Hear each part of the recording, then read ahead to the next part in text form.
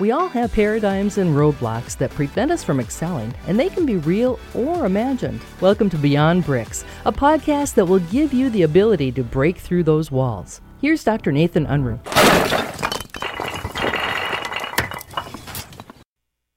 Results, results, results. We're always seeking better results, but whose responsibility are those results? Well, I love in the book, it's called Work for a Reason by Larry Wingert. He says, your results are your own fault. Your results are your own fault. If we take that kind of ownership for our own results, we will make progress. We will have the life that we desire. You know, in the book Extreme Ownership by Jocko, he says the same thing. Take responsibility for everything, and you'll be much happier, much more fulfilled.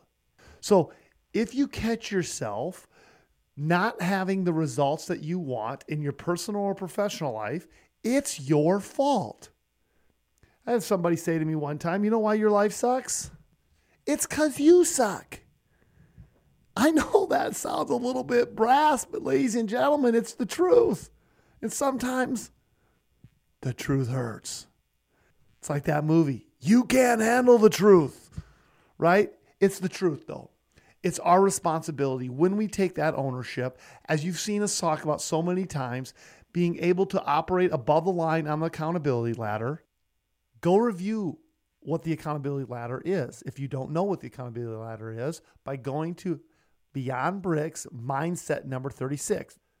If you use that simple depiction of the accountability ladder, of the line representing the ability to figure things out and operating above that line, acknowledging reality number one, you will now take ownership of all your results and you'll get better results.